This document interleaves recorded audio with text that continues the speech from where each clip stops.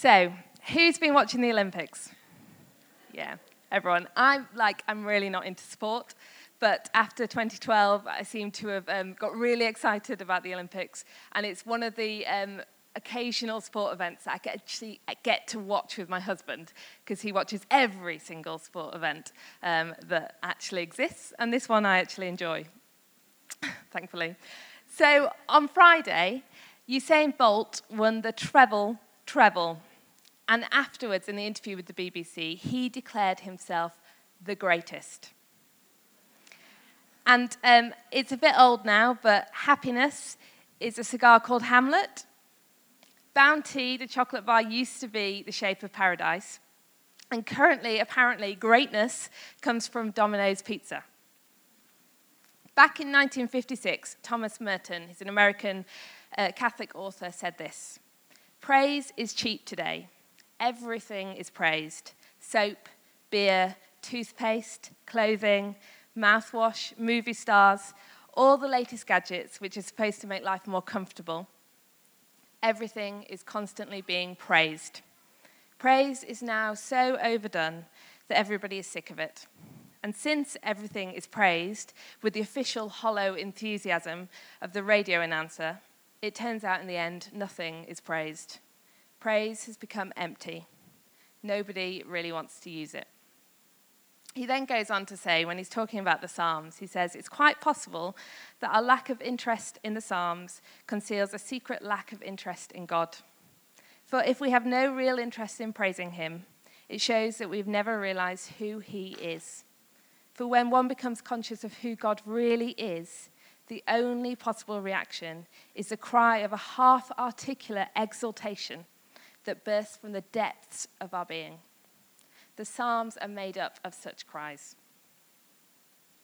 So in a culture where we still praise toothpaste, and now 2016, pizza is great, how do we express our adoration for the Lord in a way that doesn't ring hollow, in a way where it means something, where it has depth to it? I don't know about you, but I think I'm quite good at praising lots of things. I try to be encouraging and positive, but sometimes I praise things without merit. Lots of things are awesome, even though they don't inspire awe. Things are great, things are gorgeous, things are wonderful. Shush you two. And so I say wonderful things to praise everything and anything. But sometimes that means that I don't really mean it. In fact, even our 1-year-old son, Seth, has learnt to raise his hands in worship at church, but he doesn't know that he's praising God. He's just learnt that that's what we do. I especially find that I can sing worship songs, I can say the right words, and I can pray prayers to ask the Lord to provide all those wonderful gadgets that make my life easier, without actually praising him for who he is. The theologian Walter Brueggemann says there are 3 types of psalm. So the first type is the psalm of orientation. And these are the psalms when everything's okay. Life's great. We've got no surprises. Everything's hunky-dory. And Psalm 145 is one of those, and that's what I'm going to speak on today. But the second type of psalm is the psalm of disorientation. And that's when life is hell, when things are really rough, when you don't know what's going on. And those psalms are the psalms of lament. They're psalms like Psalm 13 and Psalm 22. They're when we talk about the depths of despair, and we say, "Why has the Lord forsaken us?" And then the third type of psalm is the psalm of reorientation. So we've been through hell, but life's okay again, but it's different because we've been through hell. And those psalms tend to be psalms of thanksgiving because they're thanking the Lord for what he has done. And when I did a quick Google of the most popular psalms, it just so happened that most of those psalms seem to be the psalms of orientation and a few psalms of reorientation. I didn't happen to find those psalms of lament in there. I looked at the most retweeted psalms, and there were very few that involved lament. And I don't blame them. I'm not going to be retweeting psalms that are lamenting about the woes of life. But when things do go wrong, when not everything is okay, when there's famine, when there's drought, when there's acts of terrorism and a worldwide refugee crisis. Sometimes when we just pray psalms and say psalms of praise and orientation, that means that our praise is sometimes empty because we say things are okay and actually they're not. And it's okay to say that things aren't okay.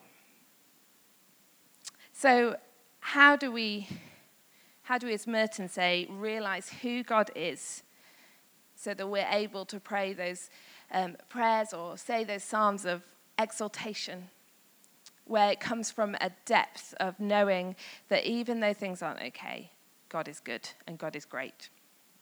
Well, I think the Psalms are probably the right place to start.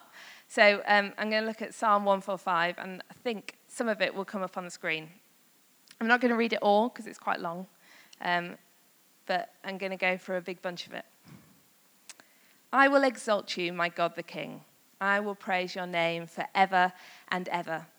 Every day I will praise you and extol your name forever and ever. Great is the Lord and most worthy of praise. His greatness no one can fathom. One generation commends your work to another. They tell of your mighty acts. They speak of glorious splendor of your majesty, and I will meditate on your wonderful works. They tell of the power of your awesome works, and I will proclaim your great deeds. They celebrate your abundant goodness and joyfully sing of your righteousness. The Lord is gracious and compassionate, slow to anger, and rich in love. The Lord is good to all, and he has compassion on all he has made. All your works praise you, Lord. Your faithful people extol you. They tell of the glory of your kingdom and speak of your might, so that all people may know of your mighty acts and the glorious splendor of your kingdom. Your kingdom is an everlasting kingdom, and your dominion endures through all generations. The Lord is trustworthy in all his promises and faithful in all he does. The Lord upholds those who fall, and he lifts up those who are all bowed down. The eyes of all look to you, and you give them their food at the proper time. You open your hand and satisfy the desires of every living thing. Wow. So, this is the psalm of praise. It is the last psalm in the book of Psalms that's written by David. And it's titled A Psalm of Praise, or David's Psalm of Praise. And it's the last one before there's 5 psalms altogether, which are the psalms of kind of ultimate praise. And they are the rising crescendo at the end of the book of exaltation and of praise. So this is the beginning of the kind of rise to the end of the book. And it's a very clever psalm, so I don't know if you guys still do Christmas letters. I find that I tend to do an elf yourself instead. So if you don't know what that is, Google it. It's quite entertaining. But my colleague sent me his Christmas letter last year, and it came via PDF. So apparently the tradition of Christmas letters excludes stamps nowadays. But this PDF had the words Christmas written down the side, and every letter, he was able to tie it into something wonderful that his family had done over the year and the news that they had to share.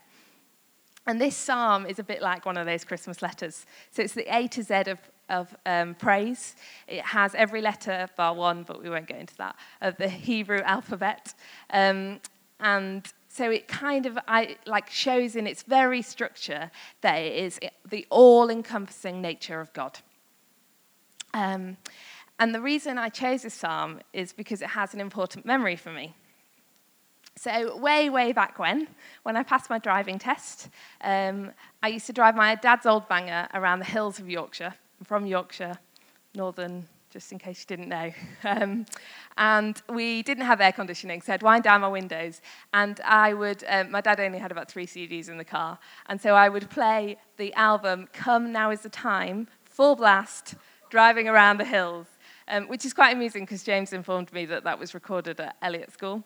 And so back then, I was influenced by the Vineyard. And so my favourite track was track 7, which, if those of you don't know, it's coming. It's the one that's, the Lord is gracious and compassionate, slow to anger and rich in love. The Lord is good to all, etc. And I used to sing along with my windows wound down because I was really cool and just loved it. And so then after about 6 months later, I went to Mozambique on my gap year, and I found myself 2 weeks into this completely strange country, different language, different food, a whole load of people I didn't know. And they'd sent us on an orientation retreat to this beautiful beach, and I was feeling very lost and very nervous. And I'd never spent more than 2 weeks away from home by myself before, and I didn't realise that until I got there, and I was stuck there for 6 months. So I was sat on this beach at sunrise, and they'd sent us off to pray. And look at the beautiful Indian Ocean. There's palm trees around. This is paradise. I open my Bible, and there do I find Psalm 145, where it says, "The Lord is gracious and compassionate, slow to anger and rich in love." And I thought, wow, like worship songs come from the Bible. And I've obviously learnt maybe a bit more since then.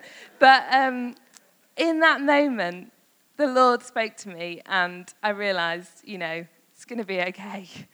I'm going to be able to cope with these 6 months. And that was probably the first time that the Lord really spoke to me.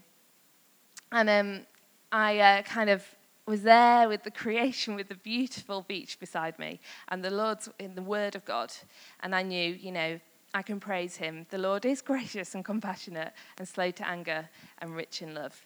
And so when Mike asked me to talk on a psalm, I thought, okay, I'll do Psalm 145. And then was like, oh no, what am I going to say? And I guess I picked up 2 key things from this psalm, which relate to that story, to that time on the beach, to that word. And the psalm can be split up into 2 parts. The first part is Psalm verses 3 to 6 and then 10 to 13, which is where David is praising God for his greatness. And then he goes on to praise God for his goodness. So he goes 7 to 9 and then 13 to 20. And I'm not one, so although that was the first time that I felt God really speak to me, I'm not one to have visions, to have pictures or dreams. That's more Aaron really than me. And I feel really reassured by David because he didn't have big dreams. His son Samuel had visions from God, and there's plenty of those stories in the Old Testament. But David isn't actually, King David isn't the one that had all those.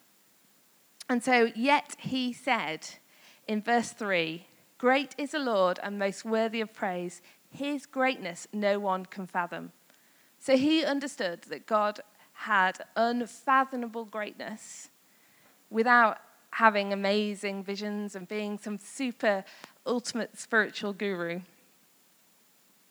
And so I think that he probably got his concept of God's greatness from his works. So in verse 10, he says, "All your works will praise you."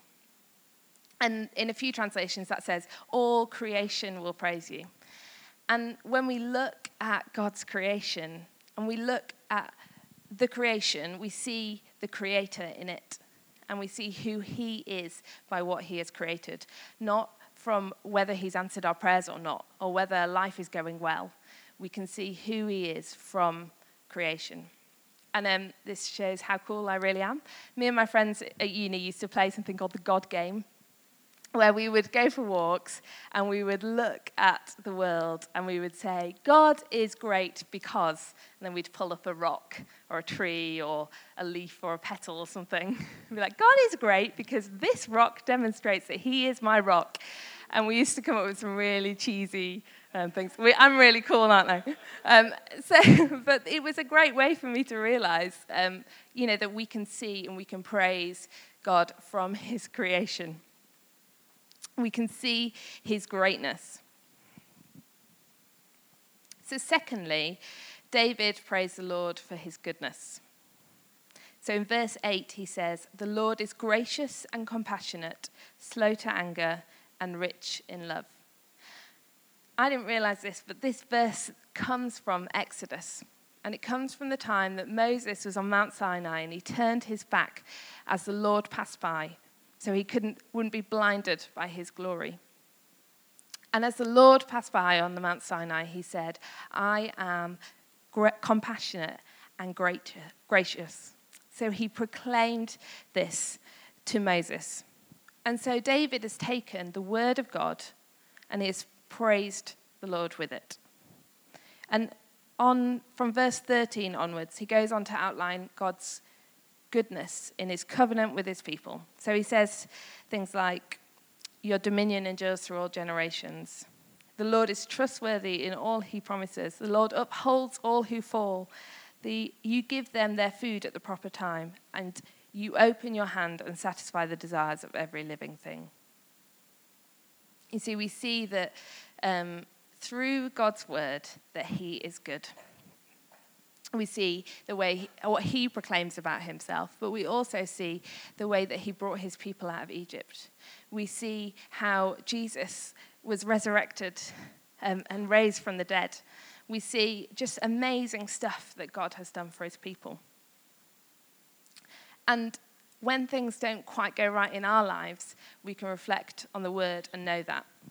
So I'm the youngest of 3 sisters. 12 years ago, my middle sister, Faith, was diagnosed with a really aggressive form of cancer. And within 6 months of her diagnosis, she lost her battle and was with the Lord. And when we got her diagnosis, it was about 2 weeks after Freshers' Week for me at university. So I was 19, all on my own, in a new place again, not quite sure what was going on. And that meant that my grief for those 3 years was, I often felt very alone in it, because I was with a whole load of people who'd never experienced anything like I had. And I found it really hard to praise God. And I found it really hard because I was like, God, you didn't answer my prayers the way I wanted you to. And things weren't going okay for me.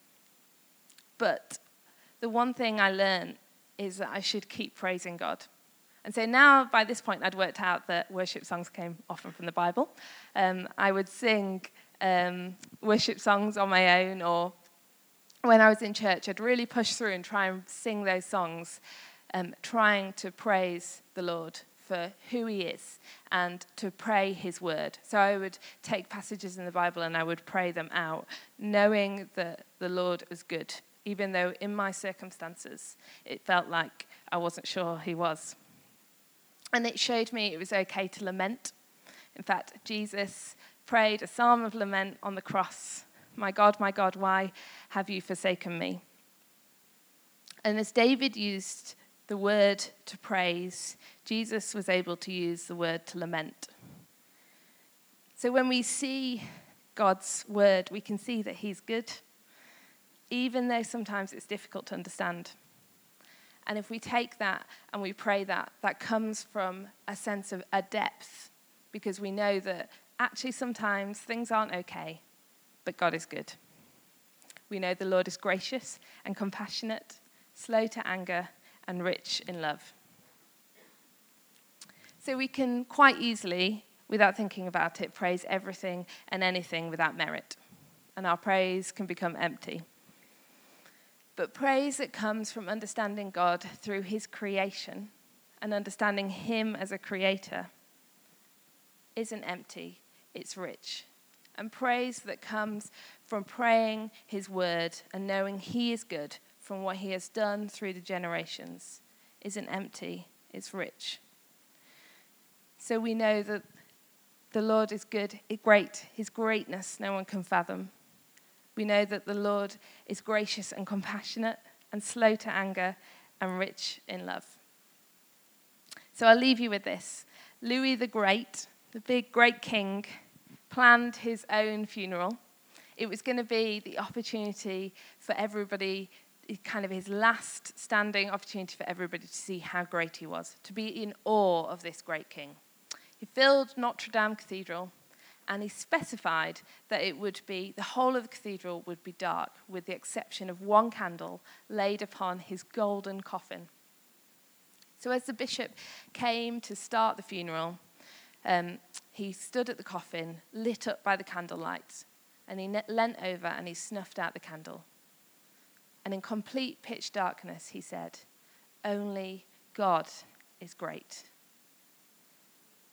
See, Usain Bolt might be the greatest, Domino's Pizza, Greatness might come from it, but we know that only God is truly great. And if we're able to praise him from the depths of our being, if we're able to praise him despite our circumstances, if we're able to praise him not because of what he's done for us, but because of what he has created, then our praise won't be cheap at all. It'll be rich. So when we see his works, his greatness in creation, his goodness in the word, let's praise him richly beyond our circumstances. So let's stand. I'm going to ask Mike to come back up and we're going to pray and worship.